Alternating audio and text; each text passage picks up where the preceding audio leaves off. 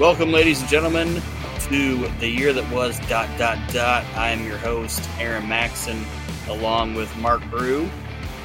Yo, yo, yo, yo. And my less attractive brother, Nate. Hello, everybody. He's not less attractive. We look kind of the same, so he's equally attractive. But anyway, not that I'm attracted to my brother. That's how we start, Whoa. ladies and gentlemen. Wrong turn to Alabama right off the bat. Yeah.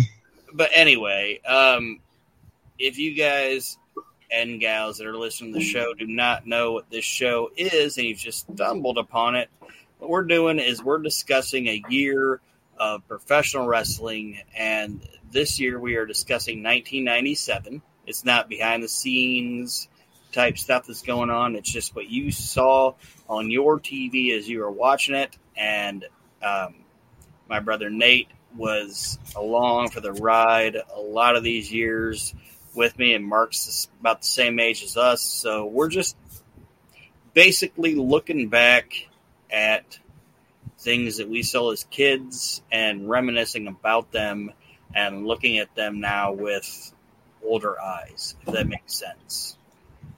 Was that too convoluted to explain? Older, smarter eyes. Yes.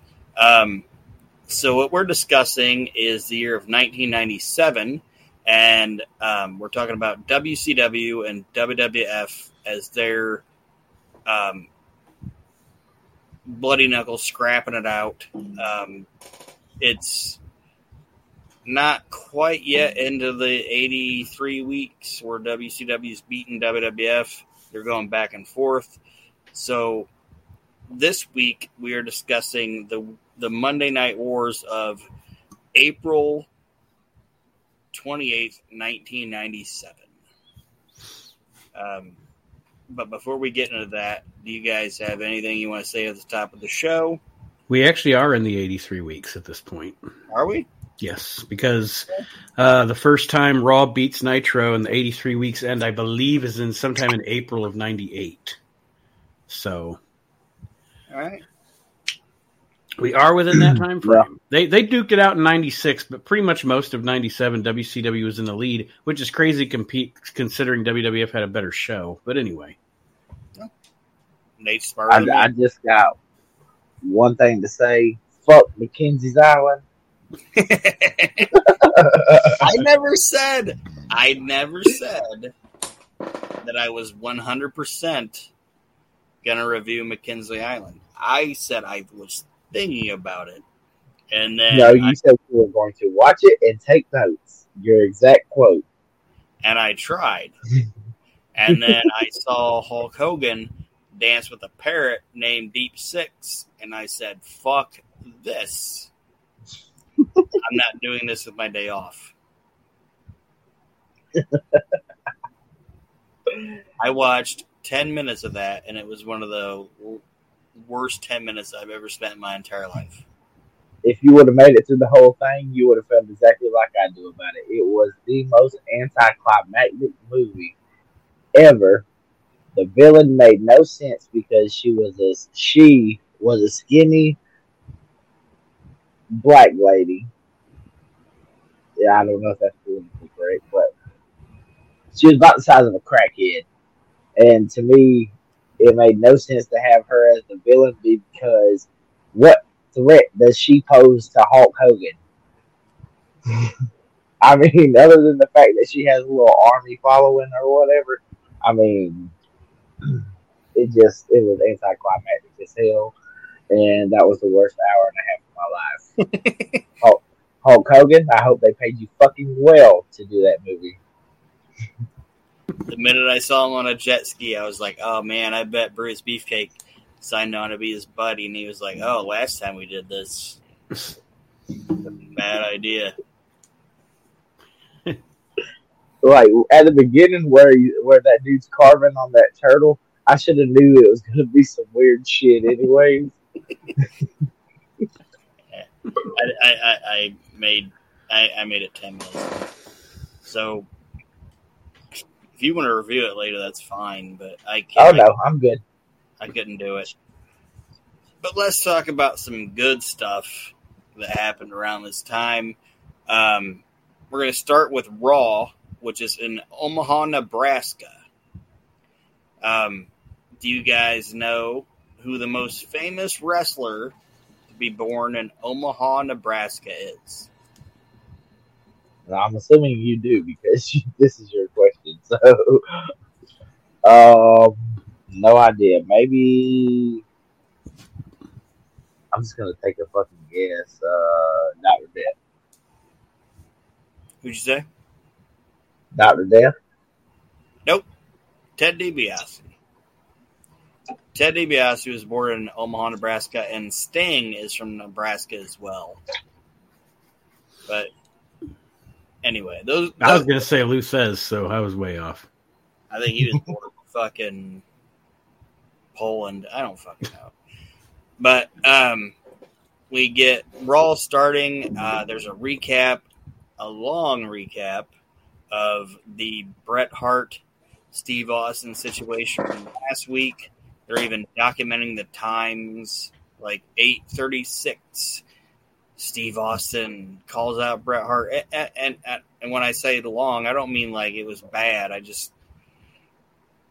They were showing you like time stamps, trying to reiterate that if you're going to want to watch, if you missed Raw from last week, shit's popping off right away. You know what I mean? Does that make sense? Well, you know they played that same shit on that Titantron. Just like Nate said, at this point, they were trying to incorporate that shit as much as they could. Yeah.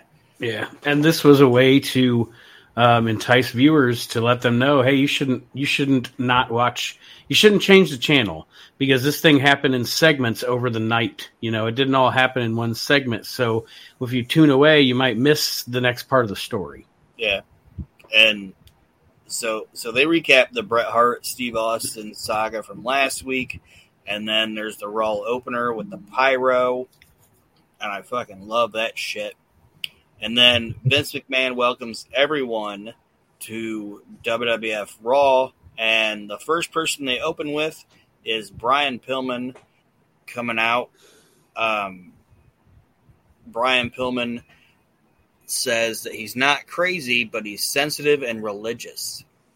And he's been having emotional problems about last week and asks everyone to join him in prayer.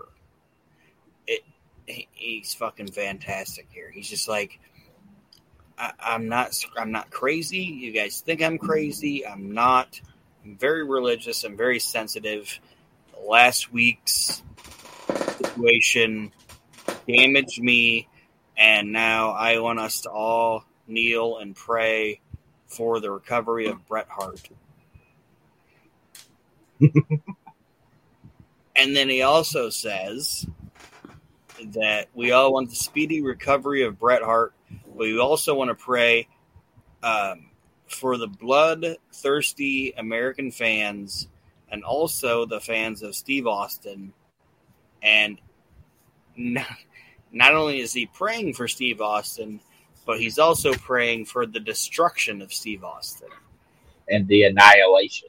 Don't forget that. He's the annihilation and destruction of Stone Cold Steve Austin.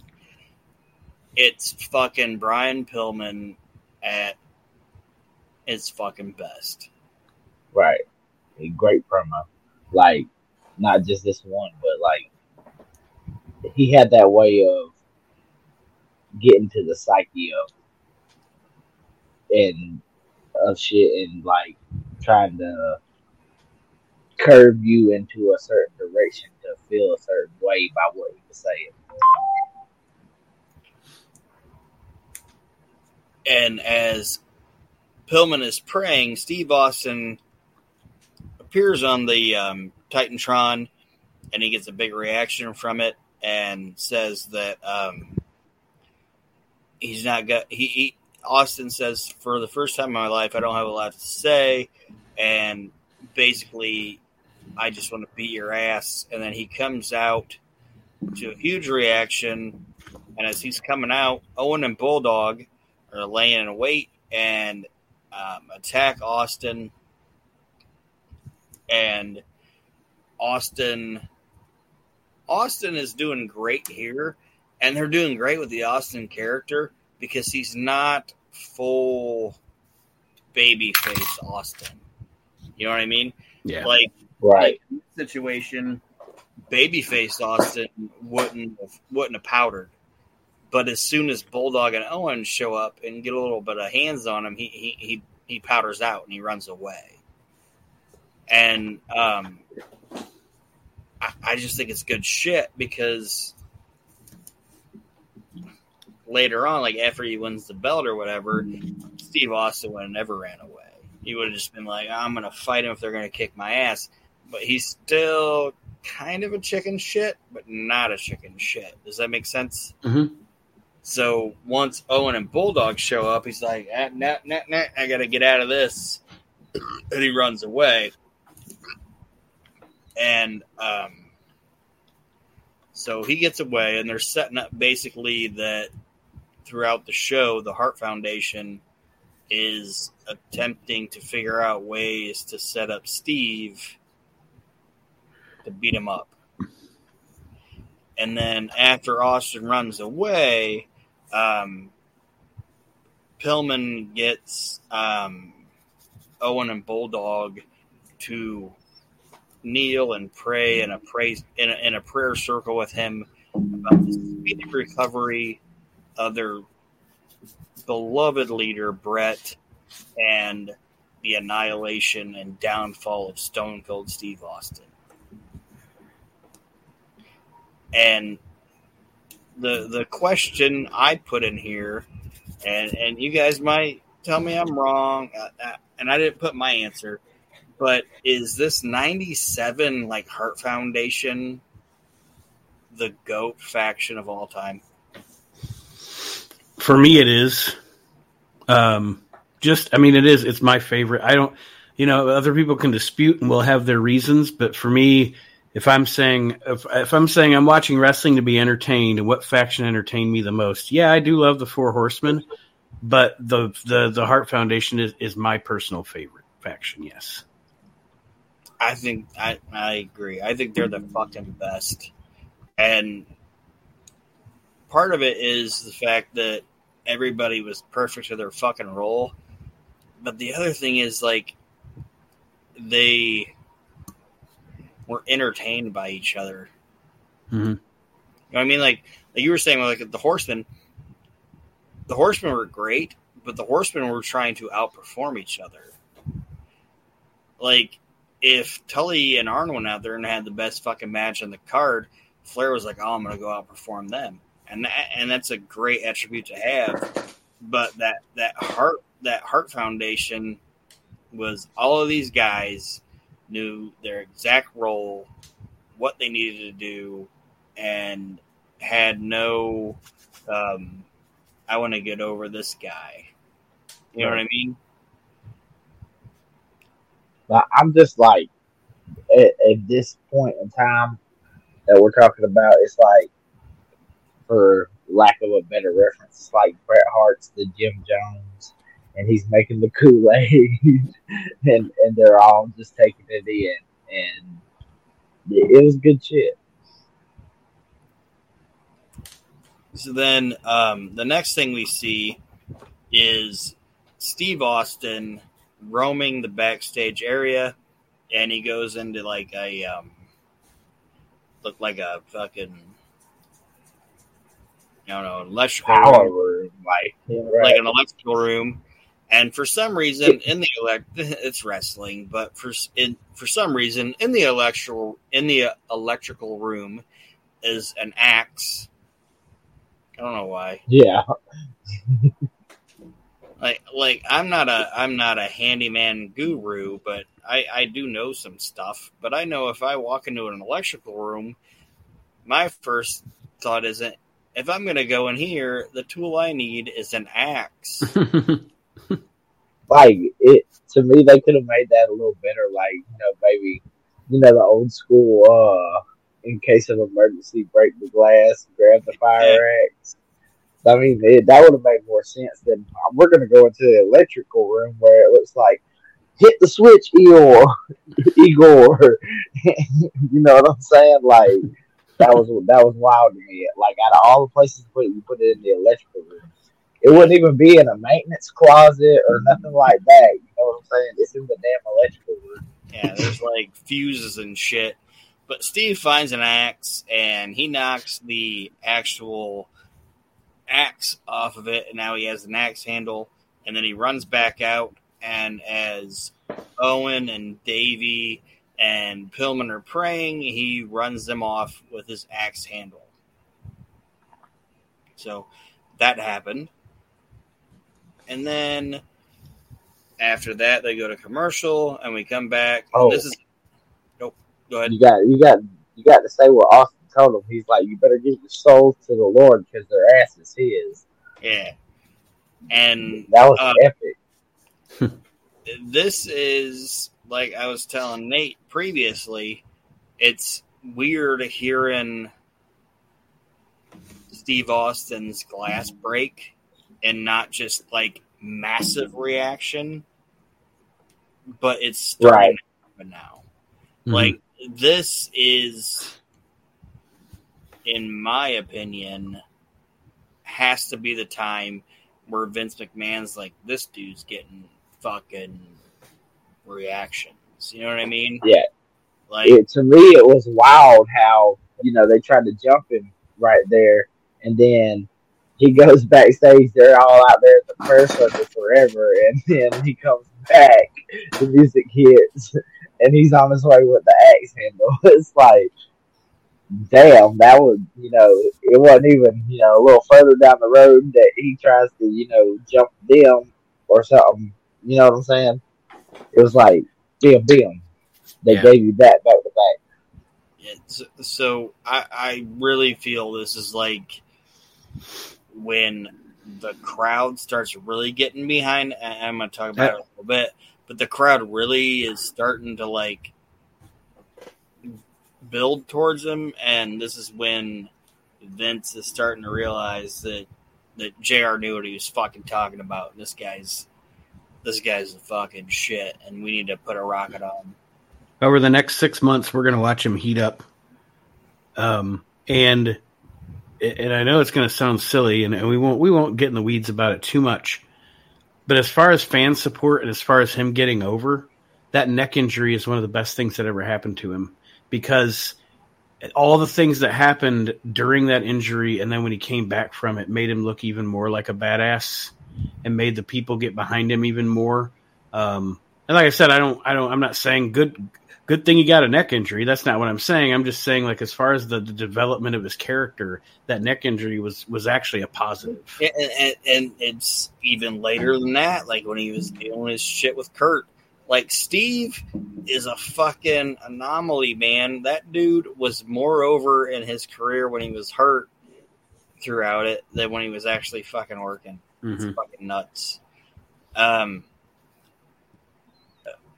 like I was saying, like, he ran them off with the axe handle, and it went to commercial, and then they come back, and the ongoing thing is now Brian Pillman is praying again, and we see him, and he's praying for the safe arrival of Bret Hart, because Bret's driving to the arena, and he wants Bret to have a safe arrival and Owen have a good match later, because Owen's fighting Rocky Maivia later for the Intercontinental title. And then we get our first match, and it's Flash Funk versus Rockabilly with the Honky Tonk Man in his corner. You guys have anything to say about either one of those guys? Not that I haven't already said. I got something, and you're probably going to find this a little hysterical. My note on this was, it was basically Black Dynamite in a knockoff Flash Gordon costume versus Kevin Bacon in Footloose, only way less cool.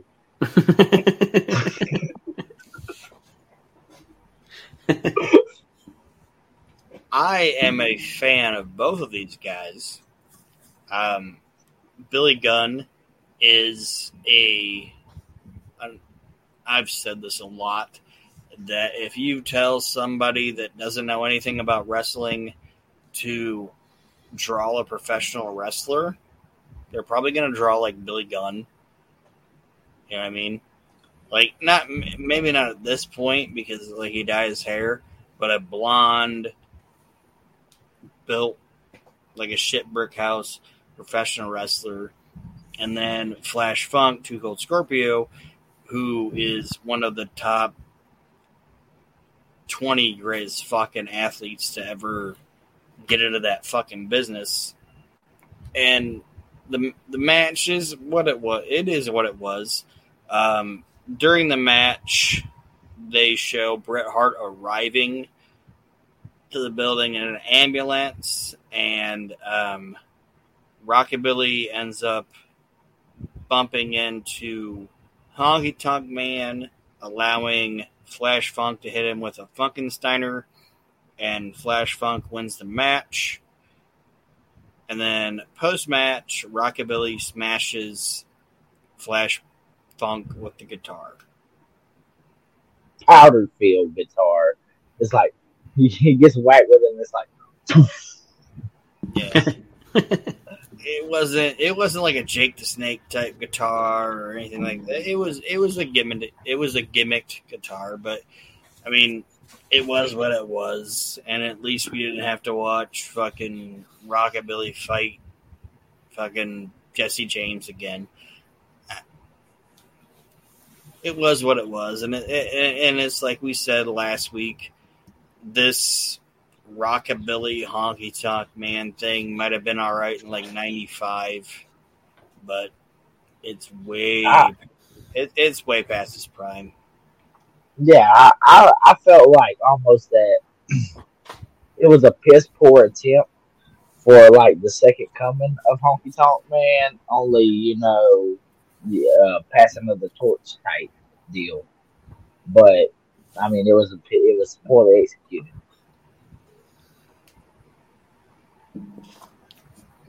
Yeah, you got anything on this? Nope. Now, like I said, nothing I haven't already said about these two guys. And then we get Owen and Bulldog are shown rolling Bret Hart into the arena. Bret has obviously had knee surgery because of what Steve Austin did to him. Vince McMahon informs everyone that Bret Hart needed knee surgery in Calgary, and the fans cheer. Lawler points out that all the fans cheered, and that shows that everything Bret's saying about the American crowd is true. And Bret Hart says that he appreciates Pillman and all his prayers, but there isn't enough prayer to fix Steve Austin and the American fans. And Austin, he says Austin's a hyena, and I know Nate makes fun of me about the way I say it. I think I figured out the way to say it.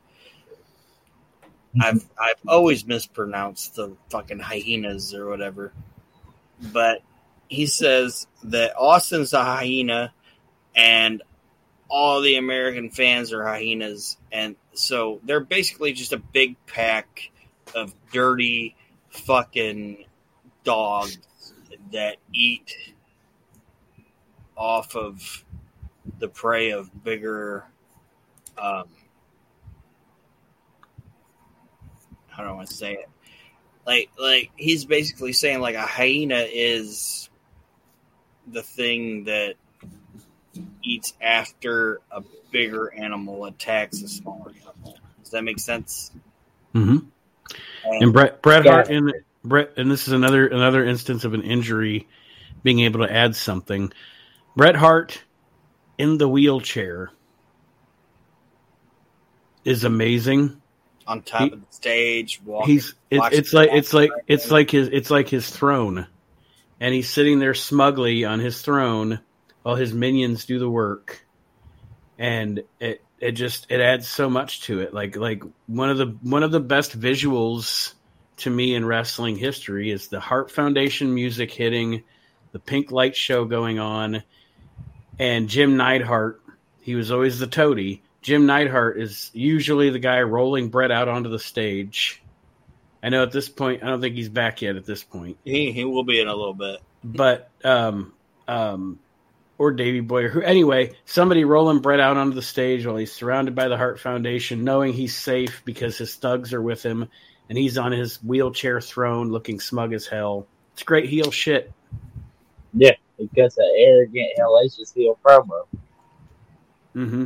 And it's funny, Nate, because I was actually going to put it because we're not going to foreshadow, but he's going to show up later.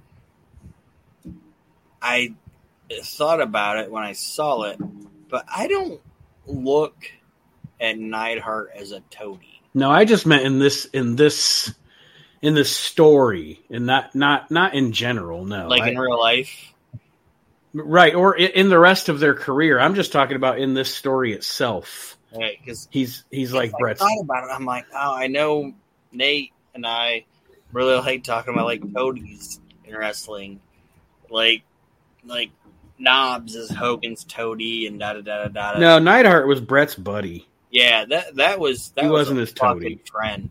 That was his best fucking friend. Like that. Anyway, like I said, Brett says that he appreciates Pillman's prayers, but it's not going to matter. And then he says the ambulance that he showed up in should stay. He doesn't want the ambulance to leave because hopefully tonight they're going to put Austin or possibly even HBK, because they would make an HBK pop in there. Could possibly have to leave inside of it. Shawn Michaels, spoiler alert, is nowhere on this show, but they just wanted to mention him so fucking people don't forget about him. You guys have anything else about that segment? Nope. All right, and then we get a video of an old widowed man pretending. Well, okay. Well, the commercial is that commercial's fucking great, by the way. Oh, there's two great commercials. This one was fun. It's a it's a mom and a dad, and they're talking about the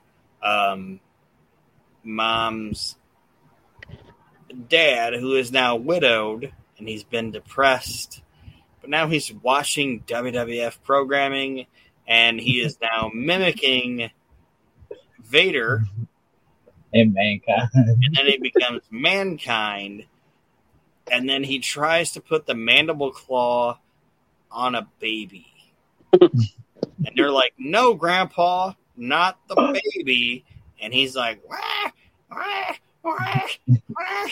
And how fucking risque was that? It was fucking awesome. Yes, it was.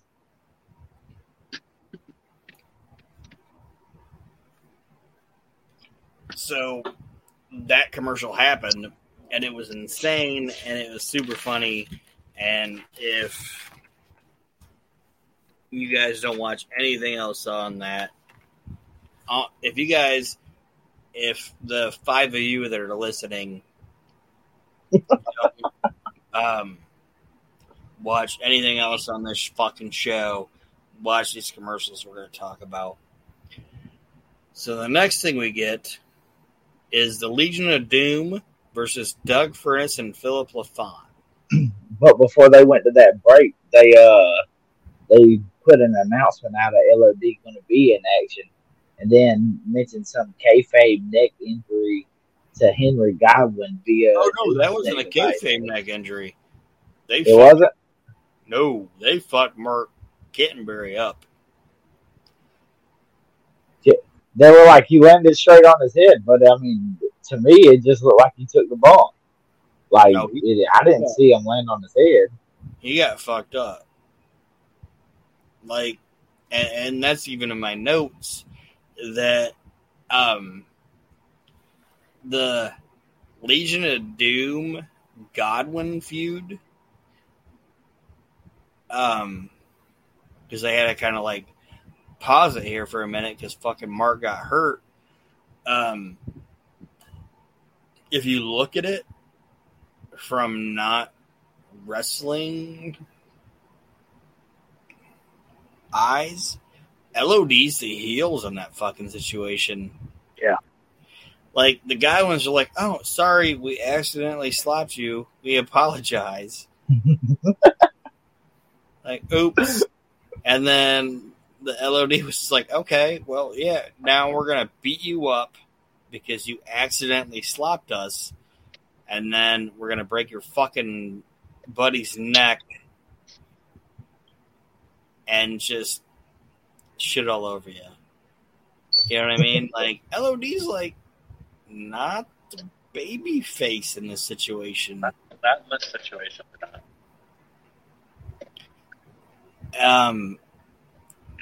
But LOD now can't feud with the Godwins because they fucked up Henry Godwin. So now they're going to roll into this little mini feud with Doug Furnas and Philip LaFon. And LOD comes out. Then we get a little corner promo with LaFon and Furnas. And they kind of shit on the fans, talking about how they're really good workers and wrestlers, and the American fans don't respect them or accept them. And I honestly think that at some point, and I don't know why it didn't work out, I think they were thinking about rolling Furnas and LaFon into being with the Heart Foundation, but they were. I think the main reason it didn't work out was because LaFon had that accident. He was in the car accident, and I just think at that point, after the accident, he wasn't. What do you want to say? He wasn't the same after that, and their team wasn't the same after that. So they kind of scrapped the idea, I think. Is it just me, or during this promo, did anybody else get vibes of like almost Rick Martel? It gave me that vibe. I can see that. Yeah, I mean I think they're both French Canadian, kind of arrogant.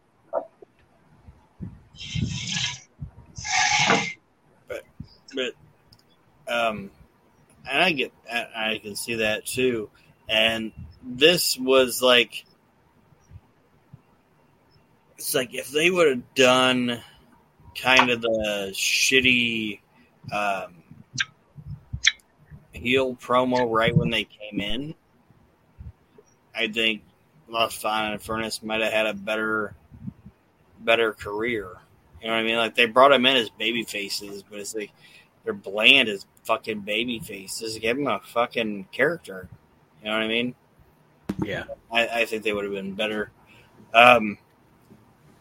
So this match goes on, and LOD goes to give LaFon the Doomsday Device, but Furnas drop kicks him, and he drop kicks Animal in the back, and Hawk could still hit the clothesline, and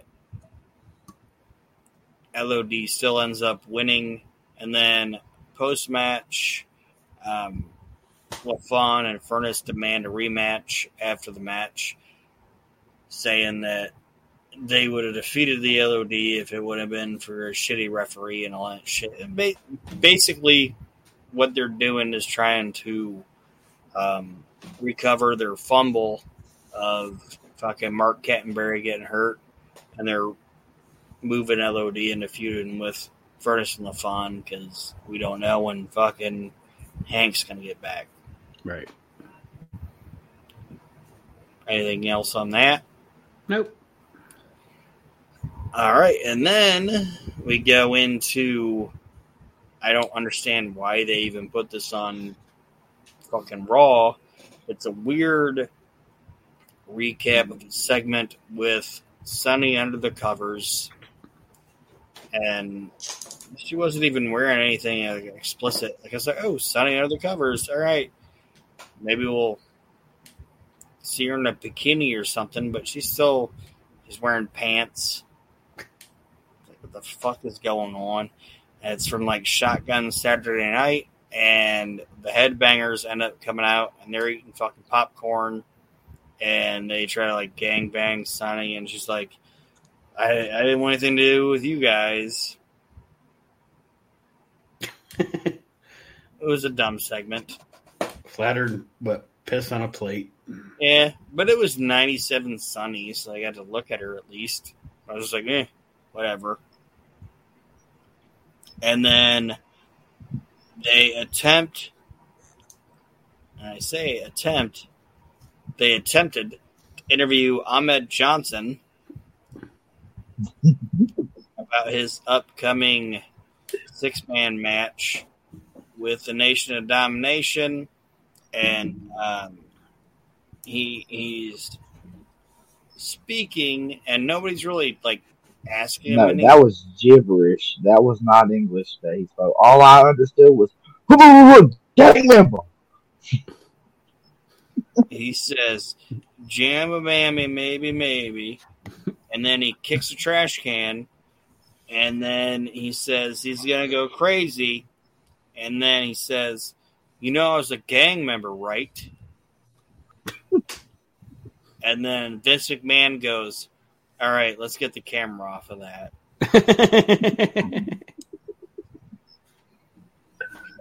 Like, it's the most obvious live produced Vince McMahon Rose War guy ever. Like, you know what I'm saying? Like, yeah. Like, he was just like, all right, shut that shit down. Shut that shit down. We're done. Like, whatever this was, fucking, that was bad. So Ahmed is basically a gang member. I don't know if he's folk. I don't know if he's blood. I don't know if he's Crip. I don't know, because all he's wearing all of the colors. So I don't know what he is. But Ahmed's in a gang, and then he goes. That's what he says. I'm in a gang. You remember that, right? And then yeah, like, all right, let's get away from that. It's fucking dumb. Even at this stage, that was unacceptable. Mainly just because, what the fuck? This incoherent pumpkin head is fucking yelling his shit. Like I say, I don't know fucking what's going on. That guy made money. It's fucking crazy. Like, that guy made fucking money in the wrestling bit. I don't understand it. So fucking Pumpkinhead Johnson said all his shit and said he is in a gang. And then we roll into Rocky Maivia defending the Intercontinental Championship against Owen Hart. And Owen Hart comes out and he says that tonight he's going to win his champion. He's going to win this match, and he's going to win the Intercontinental Championship, and he is going to dedicate this match to his great and honorable brother Brett. And it is fucking Owen Hart at his most fantastic. Like, annoying little brother idolizing the big brother just makes you want to slap the shit out of him. For like 4 years, he's just been like, Bret Hart's the biggest piece of shit ever. My brother is always kept me down. I hate him. Everything about him is bad. But right now, he's just like, oh, I love him. He's the best. He's the greatest thing ever. Like, Owen's character was so fantastic. And fun fact about Rocky winning that belt, though, he actually won that belt on my 7th birthday.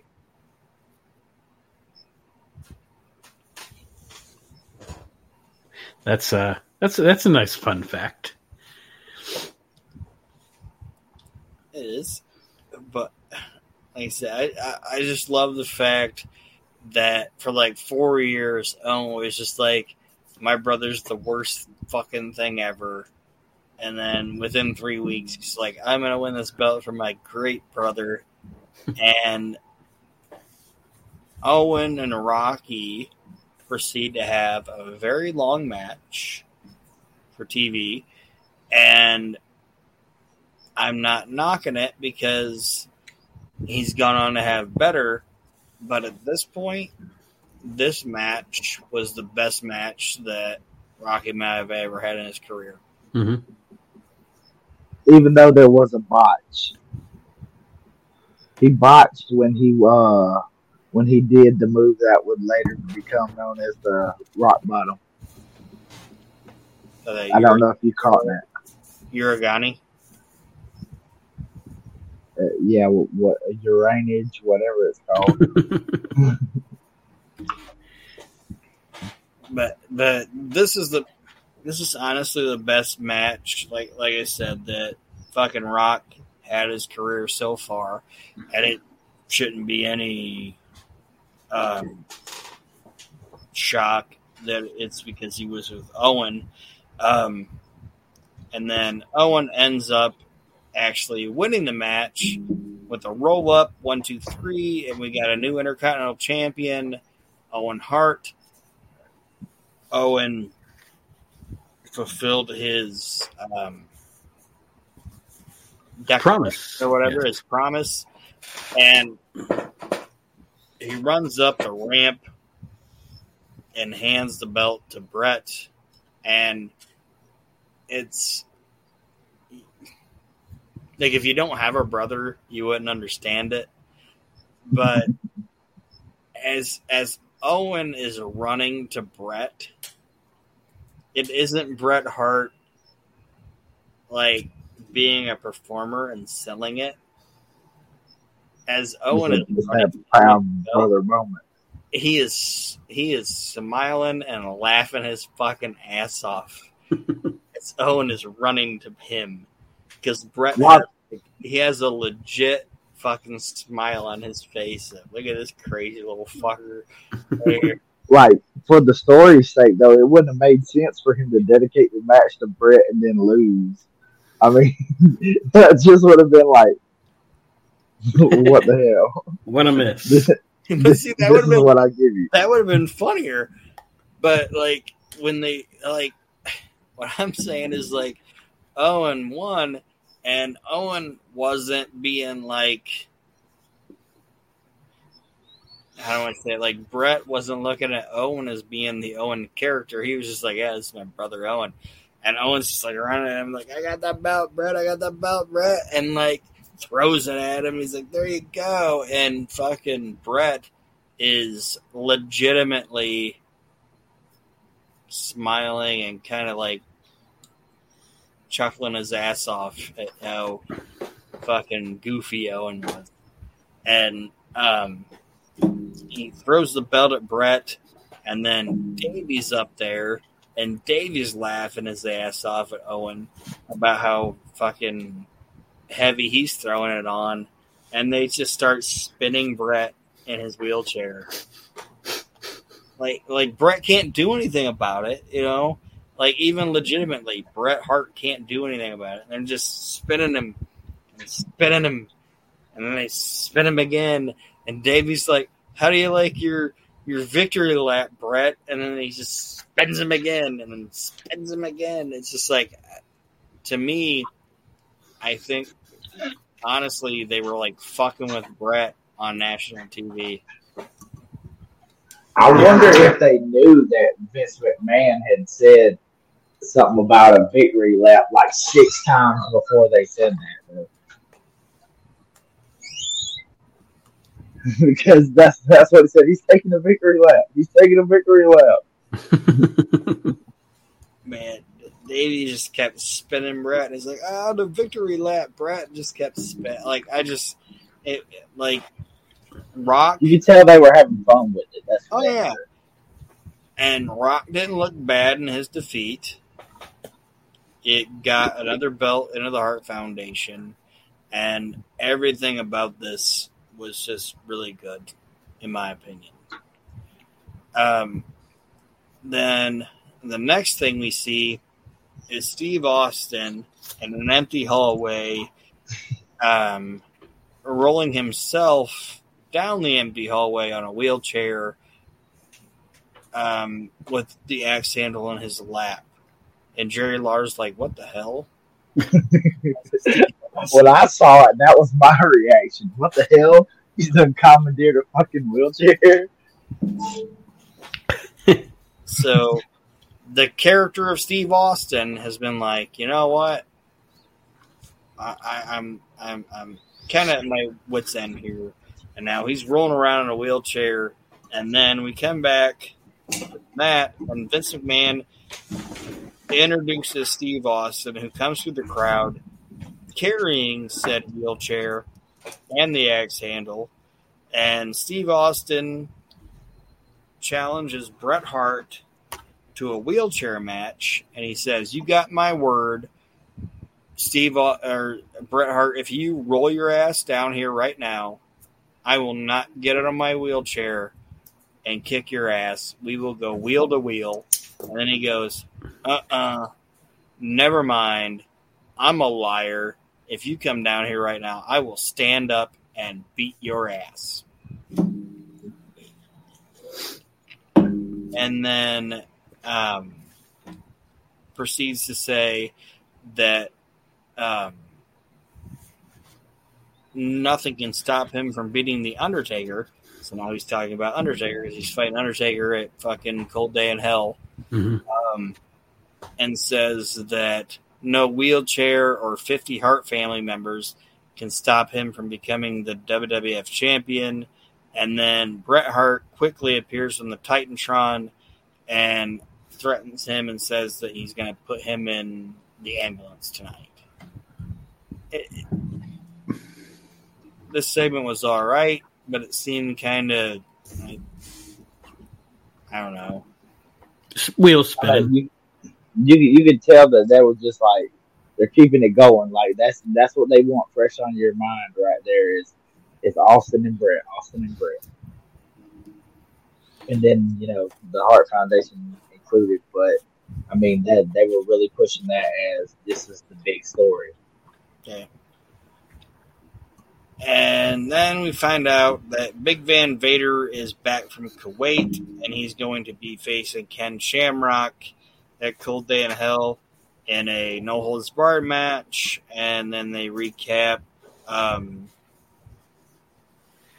Shamrock challenging Tyson, which nothing comes out of that ever, so we don't need to talk about that. And then we get a Ken Shamrock hype video of him, like, he uses the word challenge like 47 fucking times. My biggest challenge, my challenge. And then Pettingill's like, oh, Shamrock is challenged. It's like, we all know he's challenged. Listen to him speak. We all know that. It's the only fucking word he knows. Yeah. He knows challenged and biscuits. It was legit. Like, with Shamrock at this stage, it was the most generic ass dry promo that you could put out there. That's it. So this wasn't good, in my opinion. And then we get Double J coming out singing his song, Nobody Cares, and he's fighting Vader. Vader ends up beating Jesse James, and nobody cares about, with a Vader bomb. And then Jim Ross interviews Vader, and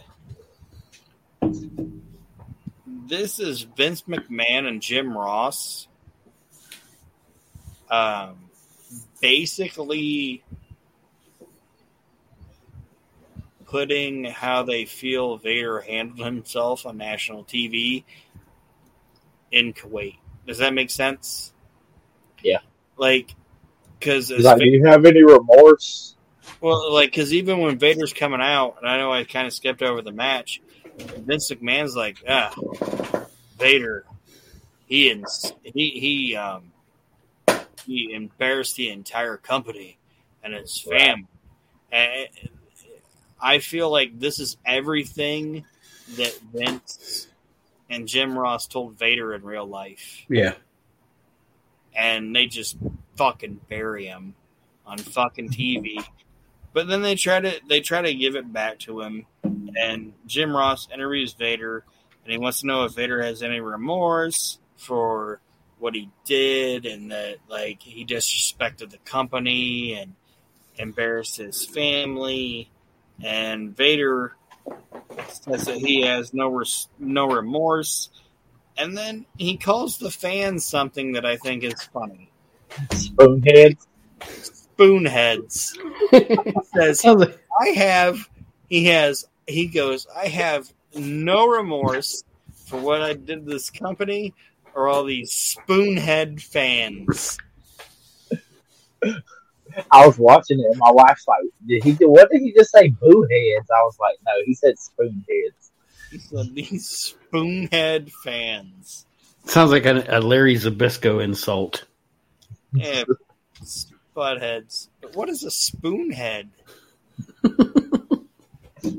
Only Vader knows, and he's dead now, so he can't tell us. But I feel it's really insulting. Whatever a spoonhead is. I guess somebody called you that. You'd want to whoop their ass. Excuse me? What you say? Are you saying I have a thin body and a fat head? Like what? I don't know. But Vader calls the fans a bunch of spoonheads, and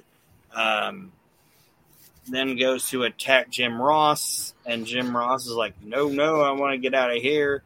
And then Shamrock saves Ross from a beating and runs Vader off. So that's that segment. So unless you guys have anything to say about that, we'll breeze through that. The after part of it, where Shamrock grabs the mic and tells them, when they get in the ring, it's not going to be better time. It's going to be hard times. Yeah. Like, okay, try to rip off Dusty. He just didn't sound as good doing it. Thanks, Shamrock. Yeah, this whole thing was bad. The next thing is... You were like, you skipped over the match, but literally the conversation we had surrounding the whole situation was longer than the fucking match. I knew it was going to be a squash when they announced the participants. The next thing is Goldust versus Triple H. It's the typical Triple H Goldust match. They bring up Ellen coming out, which I thought happened in 94, not 97, but whatever. Then did you notice though when they were talking about those shows, what it was called, Sunday Night Heat, which later became their Sunday Night show? Yeah, and it was just as bad. So it's a typical Goldust Triple H match until Marlena shows up, who Goldust said to stay in the back, and she ends up tossing like a big bag of cocaine into fucking Chyna's face. And I'm like, oh, there it was. There's where it started. Yeah, people try to be like, what happened with Joni? Where was her downfall? Well, it was apparently when fucking Terry threw a big bag of cocaine in Joni's face on April fucking 28th, 1997. That's when she was like, all right, I kind of like that. And then she'd be dead like 7 years later. And then Joni is, she's crazed with the cocaine. She doesn't know what to do. And she thinks she's choking Goldust, but she's actually choking Hunter, and Hunter ends up losing via countout. I want Goldust and Triple H to fucking end. Every time you say Goldust and Triple H, I see Nate wince a little bit. He's like, they're out. It's one of the biggest examples of two wrestlers that individually I'm a big fan of, but I can't stand them together. I don't know what it is.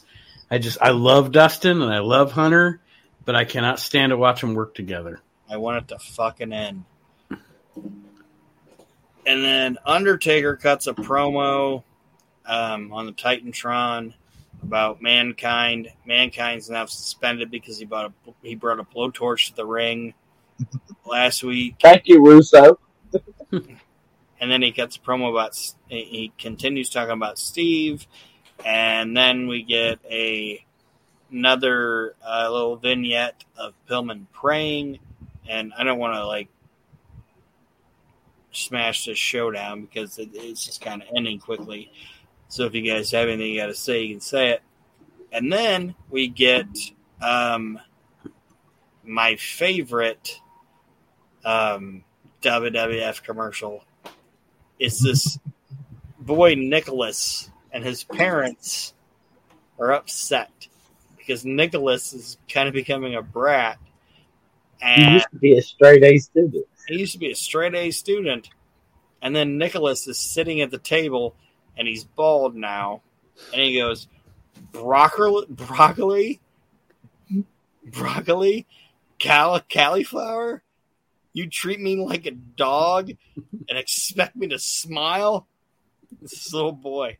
He's like, broccoli, cauliflower? You treat me like a dog and expect me to smile? And then you go to the dad, and he goes, I don't know what's wrong with him. He keeps mumbling something about whoop ass. And then Nicholas shows up at the fucking side of the couch, and he yells at his parents, and he goes, you both are completely pathetic. And then it's like, and this kid just flips his parents off. Yeah, it's good stuff. It's fantastic. When he goes, but do you know that was probably a reality during this time frame? Legit. A lot of parents probably had a problem if their kids were watching wrestling. I love when he goes, you both are completely pathetic. But I love when that little kid was like, broccoli, cauliflower, you treat me like a dog and expect me to smile. What didn't he say something too like he wasn't going to clean his room and that's the bottom line? Because he said I ain't going to clean my room because that's the bottom line. But that fucking you treat me like a dog and expect me to smile. They had that fucking kid say that, and it was so goddamn funny. Oh, it was fantastic. Commercials are not what they used to be. So after that fantastic thing happens, we're gonna get our main event, and it's and after I talk about this, I gotta take a leak, and then we'll talk about Nitro, which won't take long, Nate, I promise. Okay. It's the British Bulldog versus the Undertaker. Bulldog botches his promo because all night they've been talking about how it's champion versus champion, but neither title is on the line. Bulldog comes out and says he's going to dedicate this match to Brett and says that tonight I'm going to beat the Undertaker and I am going to become the World Heavyweight Champion. And Bulldog saying that he's going to become the World Heavyweight Champion makes no sense. But the fucking title's not on the line. For the last 2 hours, they've been saying the title's not on the line. So it is what it is. The match is what it was. It was kind of like a lumbering match. My favorite part is right there at the beginning when the Undertaker's gong hits and the expression on Owen Hart's face. He sells the fuck out of it. He's like, it's terrible. It's just fucking epic. I don't have Yoko now. I don't know what the fuck to do. It's good shit. Bulldog actually takes like a hell of a fucking choke slam. That was the thing that I like Davey was a genetic freak. Don't get me like I know he wasn't at this point built like fucking like a John Cena or whatever. But that dude was built like a fucking shit brick house. And he took that. Like, if you go back and watch it, he took the best choke slam I've ever seen anybody ever fucking take. Yeah. Like he didn't put his elbows up, or he just fucking took it complete flat back, just boom. And like when I was like, God damn, he took a hell of a fucking choke slam. And then when he hit that brought in Owen, and then Austin came out, and it at first like they were talking about how like, is Austin helping the Undertaker? It's like, no, he's not helping the Undertaker. He's out there because he hates Owen and Bulldog and the Hearts and all that shit. And he ends up picking up the belt, holding it up, and this is what I was talking about with Austin, that he's starting to get around the people liking him, but they don't like him as much as the Undertaker, because when he's holding up that belt and kind of fucking off the Undertaker, they're booing him. You know what I mean? Mm-hmm. So, I got a problem with what happened there, though. Like, when he throws that belt on the ground, you remember not too long ago they made that stink about Charlotte Flair dropping the belt. Now, in this day and age, that was a problem. Back then, nobody gave a fuck. It was Steve Austin. What were they going to say? Yeah. You get what I'm saying, though? It's like, nowadays, that's a wrong move. Yeah, and it's like, whatever. And also, modern wrestling fans just like to have some. If they don't get up in the morning and have something to bitch about, they have to spend the rest of their day searching for it. But anyway, that's beside the point. So Austin ends up holding up the belt, turns around, confronts Undertaker eye to eye, stuns the Undertaker, and then the Undertaker ends up popping back up, and this is where I was talking about Steve's still kind of a heel, because he's like, no, like he's hemming and hawing from the choke. Austin gets choke slammed, and he rolls out, but he's not completely dead. He's like rolls out, he's like, I've been choke slammed, but then he realizes, and this is cool, because he realizes Brett is unprotected on the ramp. And at the same time that Steve realizes that he's unprotected on the ramp, Brett realizes that he's unprotected on the ramp. Like, they have this moment where they're like, oh, like Austin's like, hell yeah, and Brett's like, oh shit. So he goes to attack Brett, but waiting in the shadows is Nate. I told you I want to spoil it. It's Jim Neidhart, and Brett ends up hitting Steve Austin with a crutch, knocking Austin off of the ramp, and Austin ends up getting taken out by EMTs and getting loaded into an ambulance, just like Brett said would happen. And the last thing you see on the show is Brian Pillman laughing maniacally because all of his prayers have been answered. Bret Hart was saved, and Steve Austin got taken out in an ambulance. Yeah, at first he's all serious, and then he does that maniacal smile. Just good shit. This Raw was fantastic. I don't know if I did it justice with my babbling, but I think this was a really good fucking show. All right.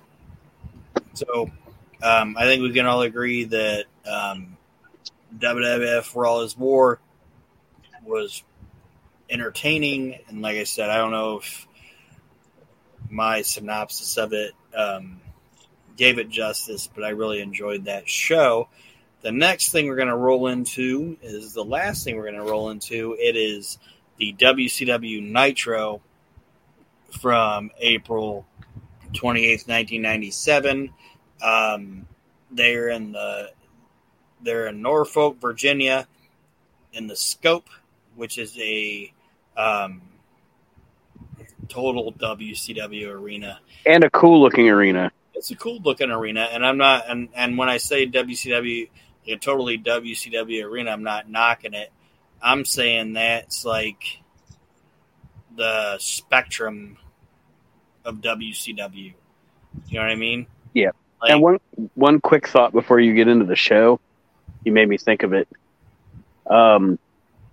It's not just wrestling and like movies. It's everything now that has gotten generic. Like back in the day, you could look at a wrestling show or a basketball game or something, and you could tell what arena they were in because they had unique looks. Now they all look the same. yeah. Right. But anyway, that's just an observation. And so that's kind of similar to what I was just saying. Like, to me, the like WCW Madison Square Garden would have been like the Omni or the fucking Georgia Dome, you know. But then their Spectrum was the Scope, and that's where they're at this week. The show opens with footage of Ric Flair versus Vader from the 1993 Starrcade, which is one of the greatest fucking stories ever told in wrestling, in my opinion. And basically the reason they're showing this is Tony Schiavone is speaking over it, saying that Ric Flair can beat a big man any day of the week, so Kevin Nash be ready for May 18th. And then Roddy Piper and Ric Flair come out, and they're dancing around, they're doing their thing, and then Piper talks about the road paved promo that Kevin Nash talked about last week, about how Flair and Piper and guys like him or them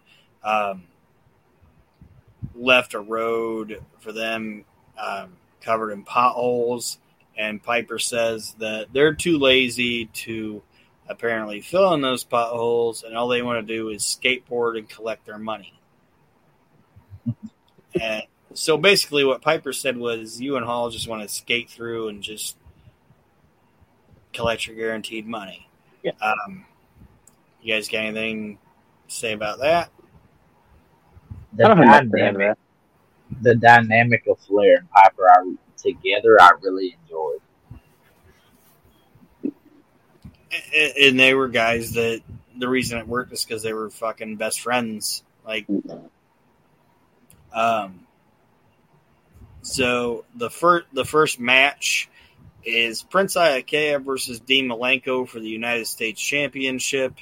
There's a corner interview with Jeff Jarrett, who basically challenges Dean Malenko to defend the United States Championship against him at Slamboree on May 18th.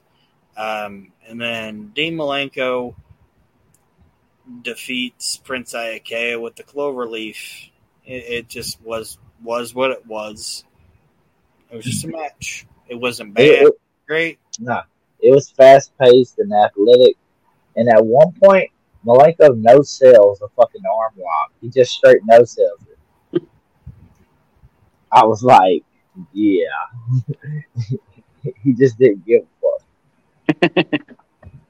I thought it was a decent little match. And Bobby Heenan, who doesn't get enough time to, like, I don't want to say it.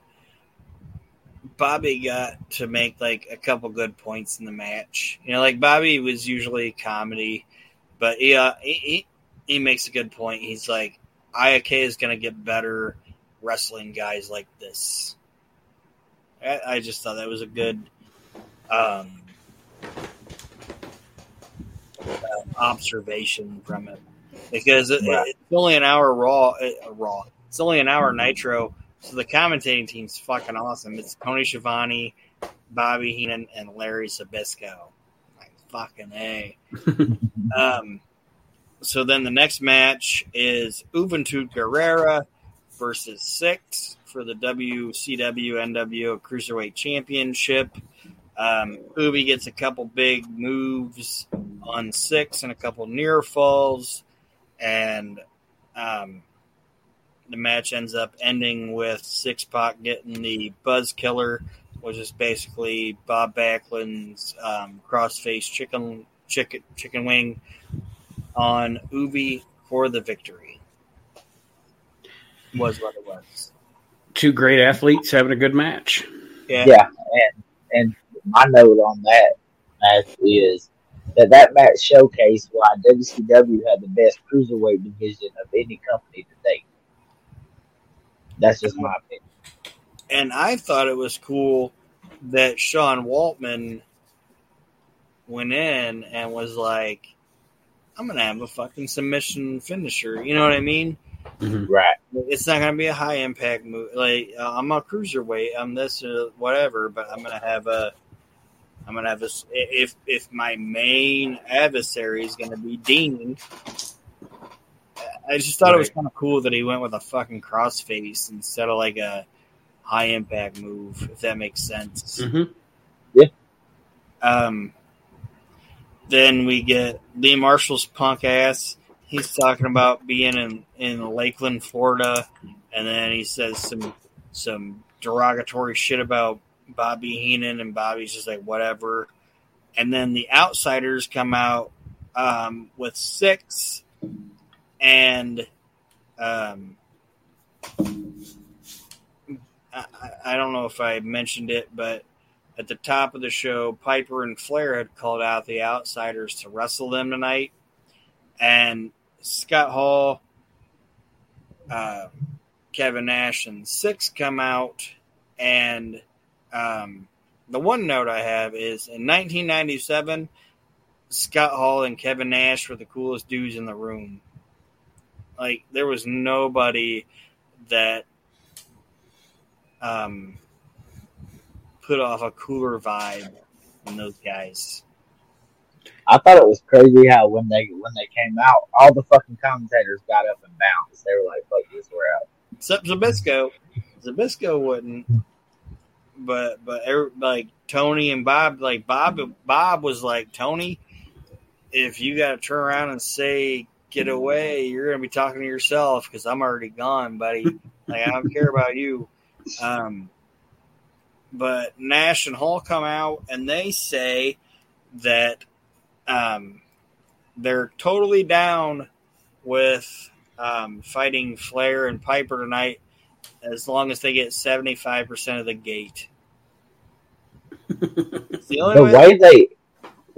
way they end that promo though is it's weird to me. Their final words is, "Hollywood, we miss you." Too sweet. Just because he's making McShissy's Island or whatever. I'm not even going to give that another sentence. I'm just saying, that's what he's doing right now. He's making McShitty's Island. Like, Hogan's like, day one, I had to hang out with Robert Evers or whatever his name is. But anyway,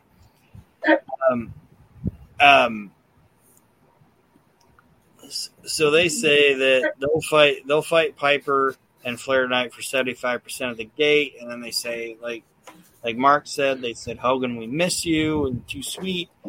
And then roll into the match that was supposed to happen before they came out, and it is Chris Benoit with Woman versus Steve Regal, and obviously this is going to be good. Like, there's no way it's not going to be. One note I put in here was 2 years later, this is not the same match, but this is the match that got Regal back into the bigs. Yeah. Like, at the Pillman Memorial. Holy shit. This guy he's better now, you know? they're having their match. Regal gets busted open hard way. And he goes to put Benoit up on the top turnbuckle. And Kevin Sullivan comes out. And it's awesome because he's going to suplex it. Like, Regal's going to suplex Benoit. And Sullivan, Jackie, and Jimmy Hart come out. And they put their hands on Regal. Throw him down. Regal sees what it is. And then he just goes, all right. And he fucking leaves. So I want to do this.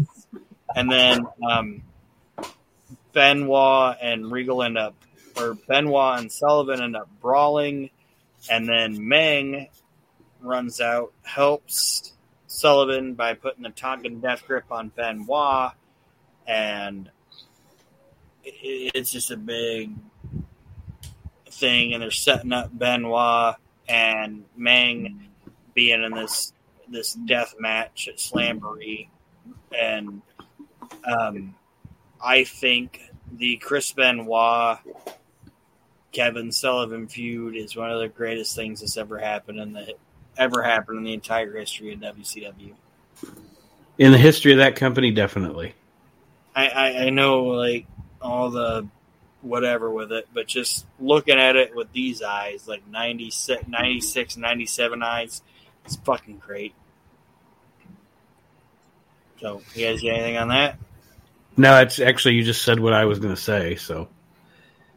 My only thing is I wish they would have pushed Ming a little more.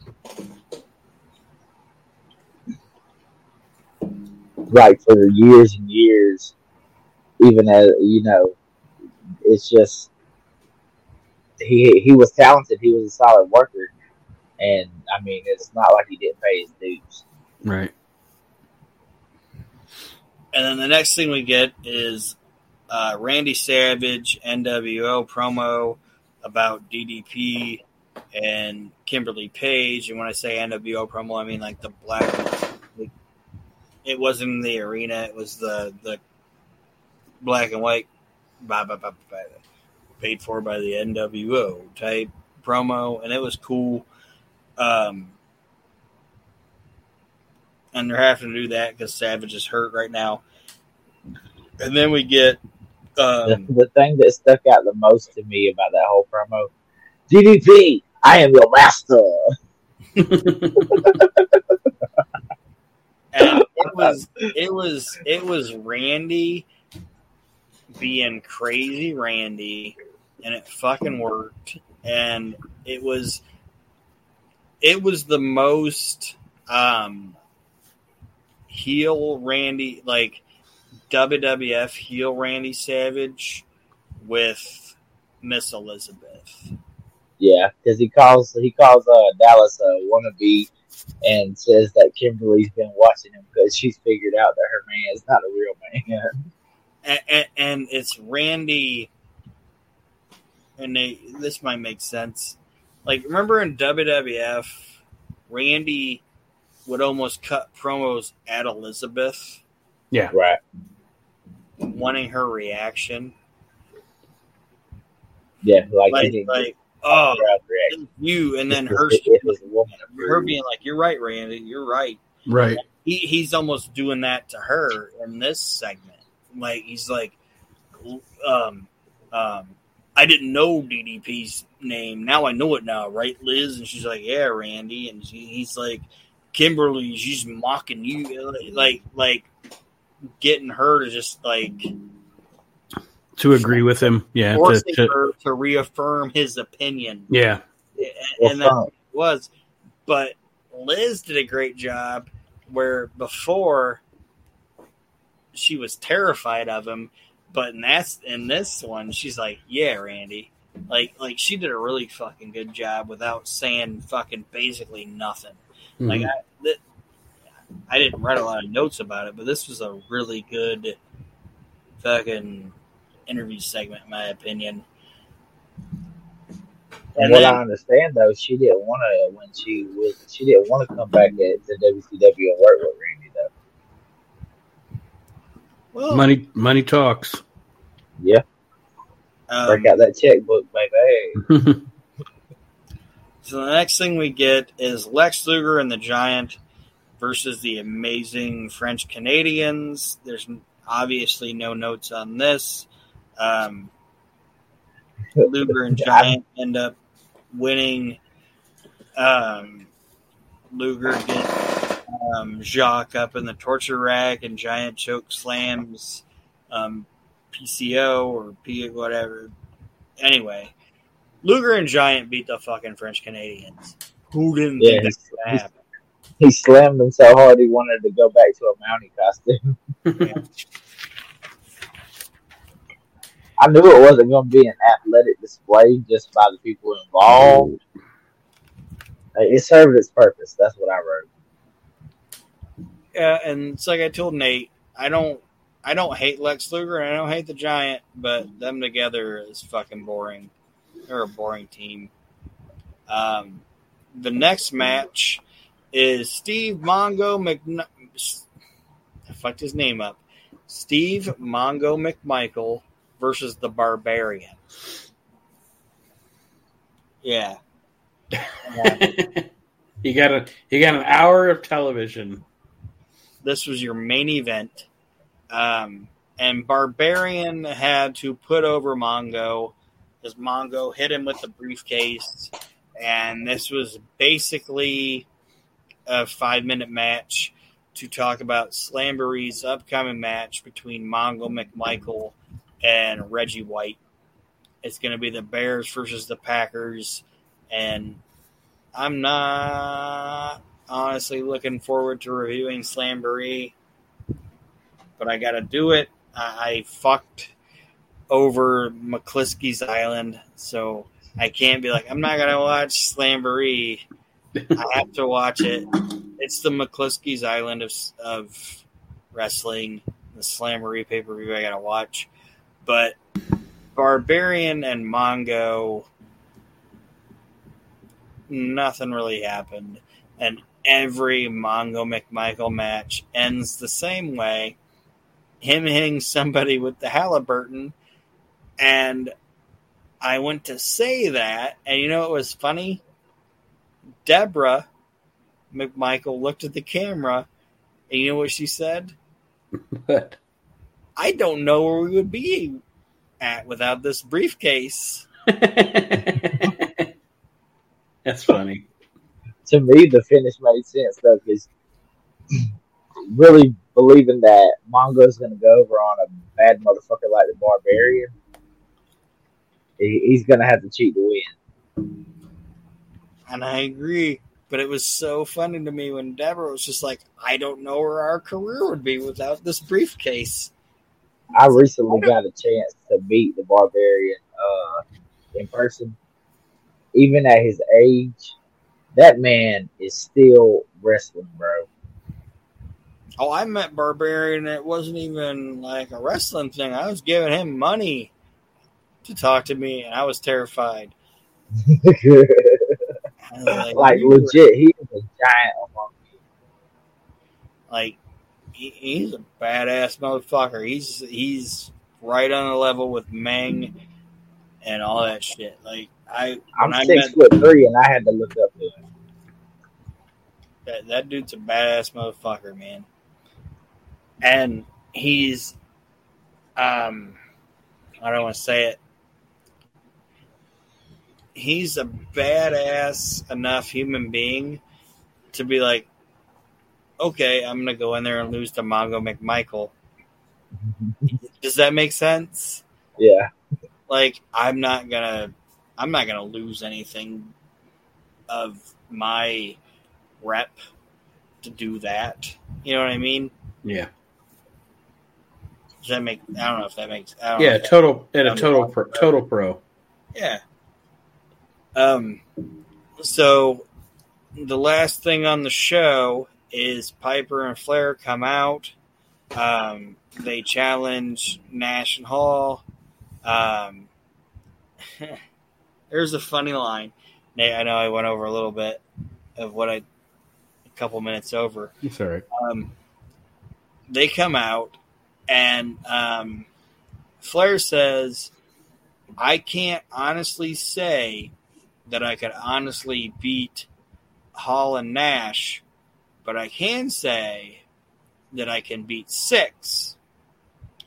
And then he says, Six, I've won more titles than you've had pieces of ass.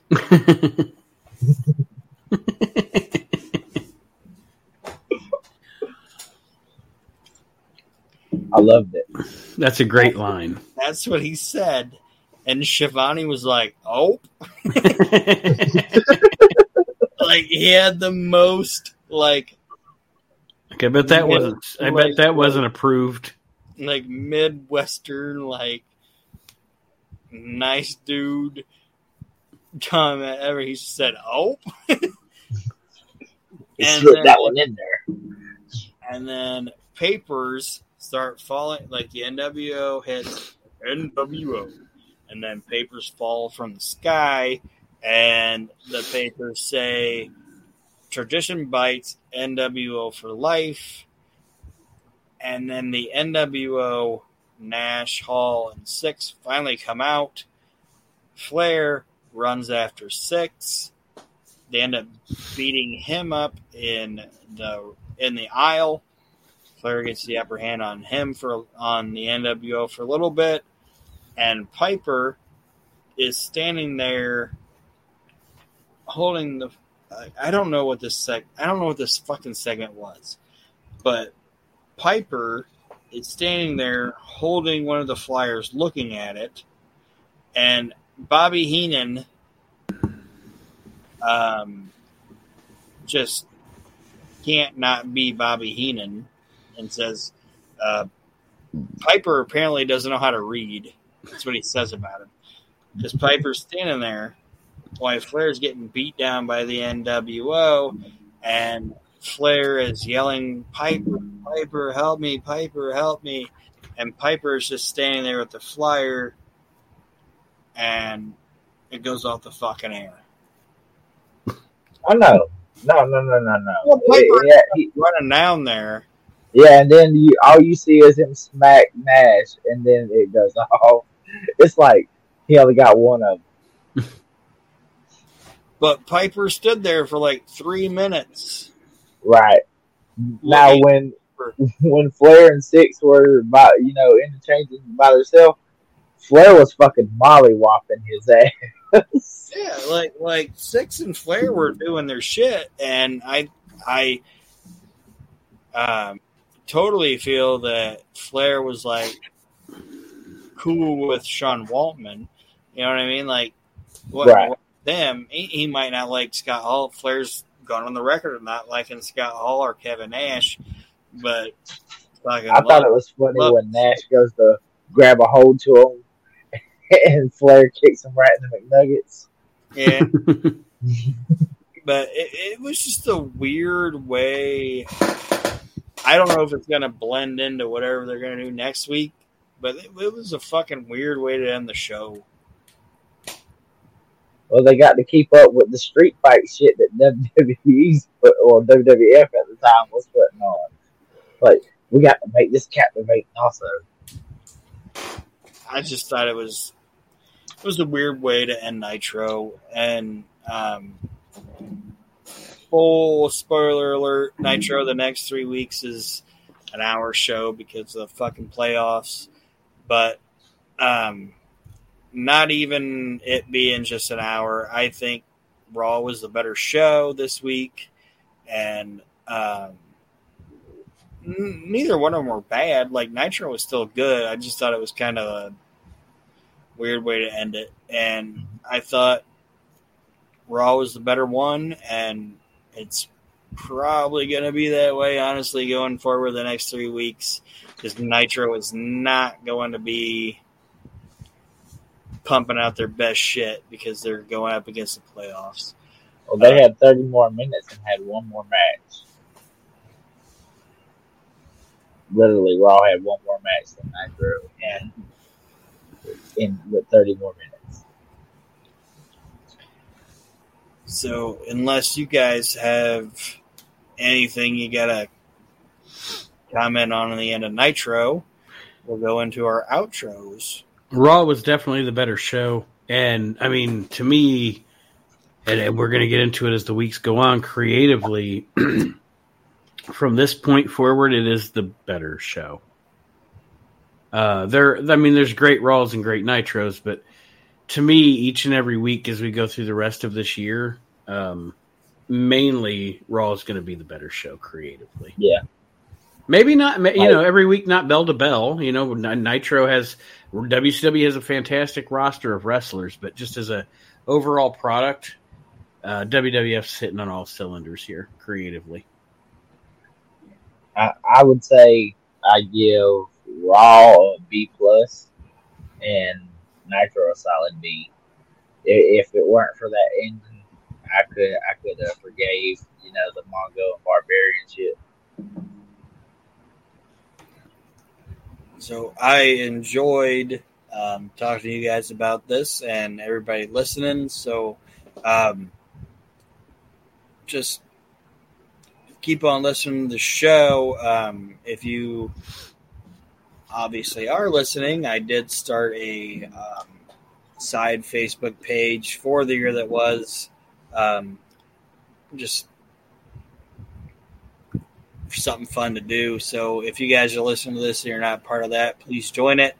And if you're new listeners to this show, listen to Mark Brew's Indie Spotlight, listen to Nate's Slice of Time, and anything else that we have on the We Can't Wrestle podcast universe. The universe. Yeah. Yes, any of the shows you listen to here on the WrestleNet Radio Podcast Network or the We Can't Wrestle podcast universe. Slice of Time, this show, the year that was, Mark's Indie Spotlight, If You Smell What the Arch is Cooking with our buddy Archie Mitchell. And of course, and of course, it's Ham Dogs. The Ham Dogs. The We Can't Wrestle podcast, and of course, Reliving the Extreme. All of the shows that we have here on the network, everybody works very hard. I'm very proud of it, and I know these guys are too. And we appreciate your support. To be honest, I don't work very hard. I put in minimal effort.